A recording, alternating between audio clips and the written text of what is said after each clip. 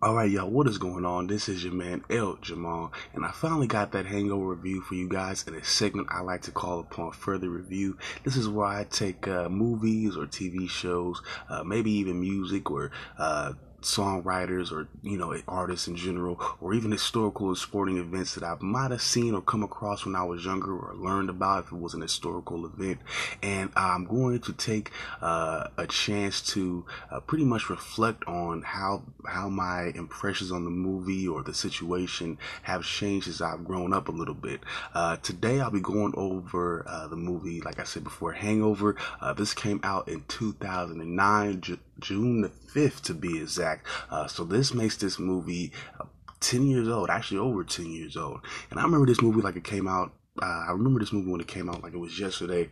This was about 6 days before I graduated high school, and this was one of the few movies, well, one of the first movies, excuse me, that I ever really took the time to even spend my money to go see. And I remember seeing this movie, especially around the beginning, or the first time I ever saw it. Uh, this is probably the greatest comedy movie I've ever seen in my life. That was my initial thoughts on it. And so the key here today is I'm going to be talking to you about it. I've actually seen it recently, and I'm going to be talking about whether or not it stands up since then. Is it the same movie that I thought it was day one, of course? And what has changed since my first viewing, and between now and between my first viewing and now. And like I said, does the movie still hold up? So let's get right into it. Like I said, when I first saw the movie, I thought it was amazing. It was something that had me rolling, and I mean gut wrenching laughter. I mean, you feel it all the way down, like I said, in your stomach. And this is a laughter I had from beginning to end, from pretty much the first few minutes of the movie, right after the credits, all the way until even the little cut scenes during the credits. Those had me wrong. So this is one of the better movies, of course, I had ever seen at the time. And one of the things that definitely stuck out to me was just the writing. Even from the beginning, they did a good job of giving you the skinny on what the deal was, or at least you get an idea of what's going on. Even from the beginning, of course, they're in this crazy situation. Just how they put everything in the backdrop. Just the excerpts of the desert, and then they also show at the same time they show scenes of what was going to be the wedding that day, Doug's wedding later on that day. And they just kind of juxtapose both shots and have both scenes, and they're both again, like I said, you have the cuts of the wedding and people getting ready, and then out of nowhere, you got the call from Phil, played by Bradley Cooper. He goes, man, he's talking to Doug's wife. He's like, we fucked up. So you get an idea already in the beginning of what to look for. In the beginning, it's a little bit on a serious note, so you're kind of like, oh, okay, well, what are we gonna see here? Of course, you came in the movie knowing it was a comedy, but again, it was like a serious note. So you're already kind of intrigued just to kind of see how the plot goes from there. And definitely, my first time around, I thought the comedy was well written. It was really good paced, and for the most part, uh, like I said, the comedy made sense. It was a little bit crazy in some spots. I will get into those in just a little bit. But for the most part, I mean, it was your typical R-rated comedy, but I thought it was just really done on on a much better scale. And Todd Phillips is a really much better screenwriter than a lot of other comedy than a lot of other comedy writers. That's just my opinion. He's the best of the comedy writers. That's my opinion. Todd Phillips writes a great script, and again, and the casting here, I think, was amazing. That's one of the things that I definitely took away from my first go around. I definitely like the chemistry, the on screen chemistry between Bradley Cooper's character Phil and also Zach Galifianakis' character Alan. They seem to pretty much operate, pretty much in unison with each other. There was a synergy, chemistry, you can go on and say, between each other. You can see with Zach playing Alan, the really out there, out of the box guy, and you see how that kind of mixes with the cool, kind of sophisticated elements that Bradley Cooper was trying to bring with Phil. And I definitely thought that, especially near the end, as they became closer, as they became closer friends, I also thought that was really a cool part of the movie as well. And one thing I will say, especially when I do get older, one thing I did see when I did get older was the slight character arcs that we were able to see with Phil, Alan, and even Stu.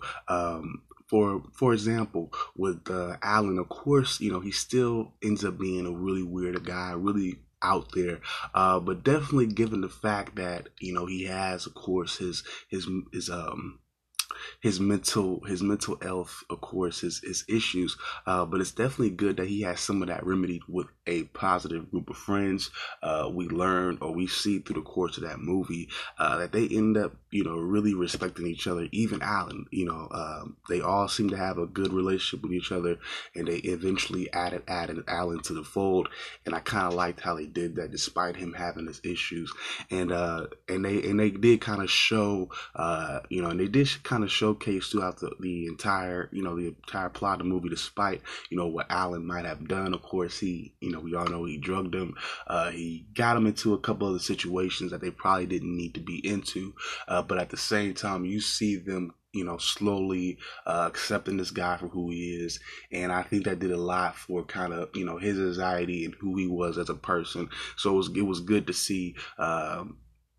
Good to see him make a friend or two. It was definitely good to see that. You also saw somewhat of a character development with Stu. In the beginning, he was really passive. He let his friends, kind of dig into him about, especially what his girlfriend did to him and her cheating ways. And his girlfriend kind of ran him over. Actually, his fiance, for that matter, kind of just gave him a hard time, and just not only did she cheat on him, she used to just roast him, and just overall was basically a bitch to him.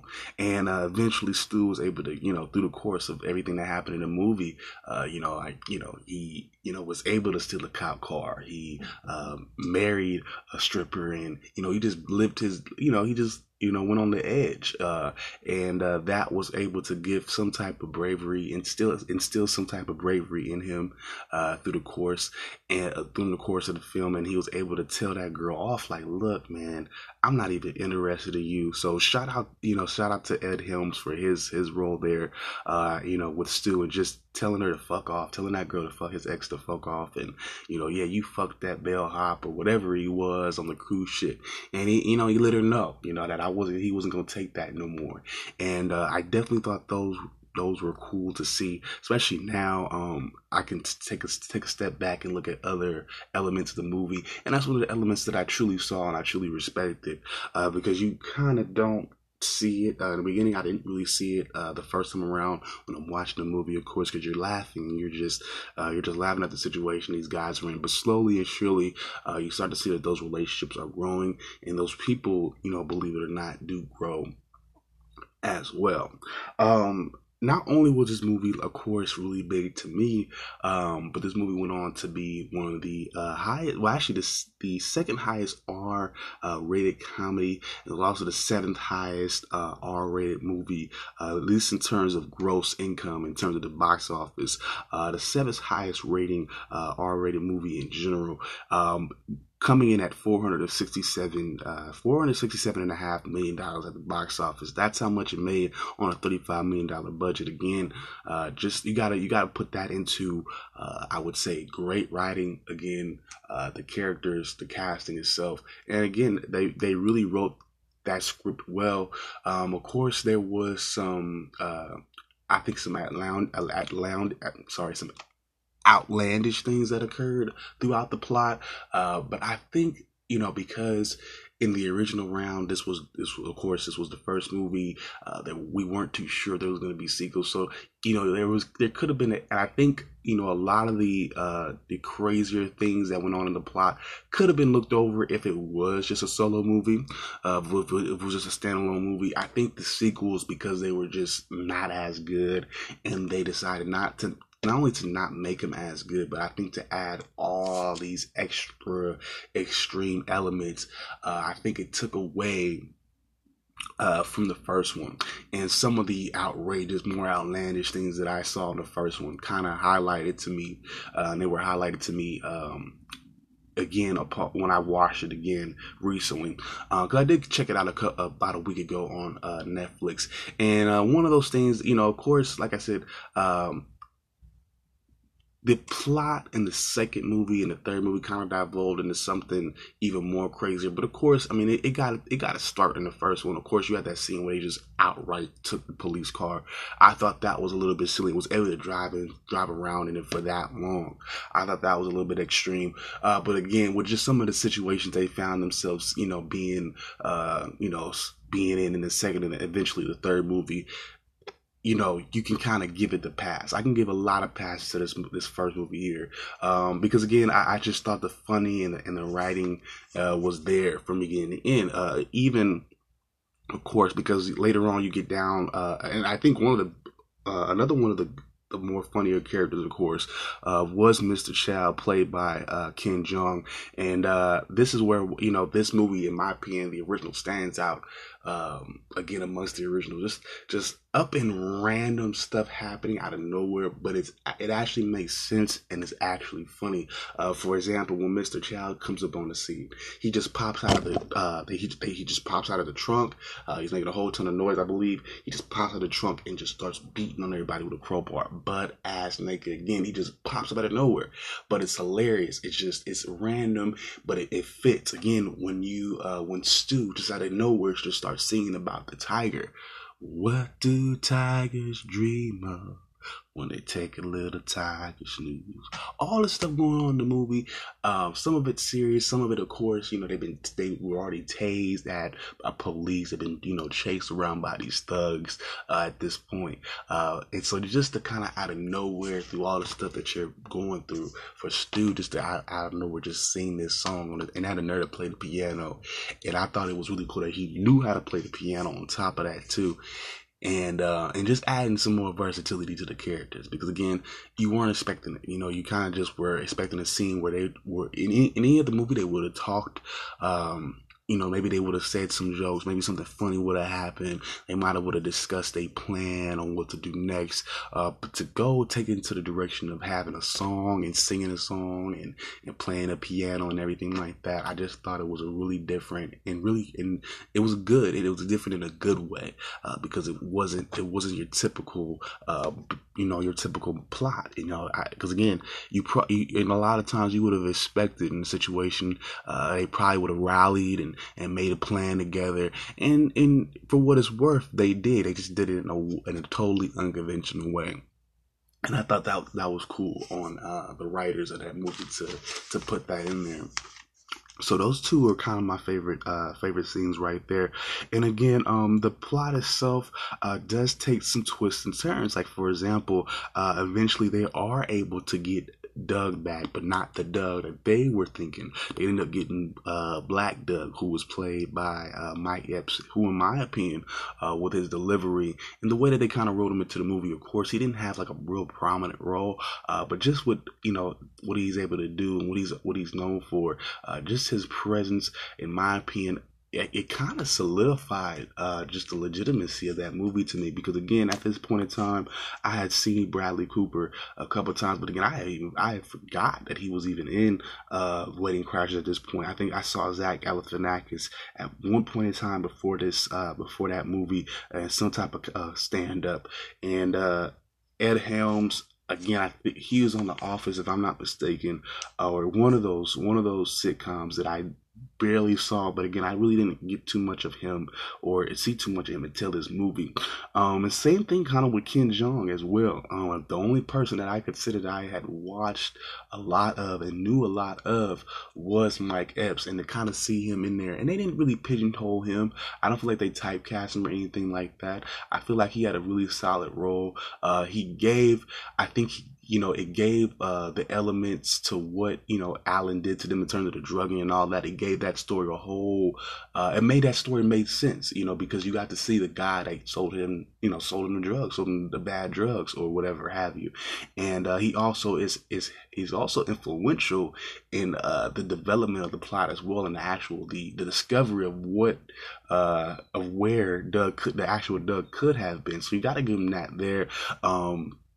I thought from beginning to end, just like again, Mike Epps' energy was really good. They didn't give him a whole lot of lines, but they gave him they gave him funny lines. They really gave him lines that you'll go back and you'll remember. Like especially when they go, "Oh yeah, Black Doug told me." "Oh no, easy with that shit, easy with that black shit." And I'm like, yes, easy with it. So you kind of it's relatable comedy. It makes sense comedy.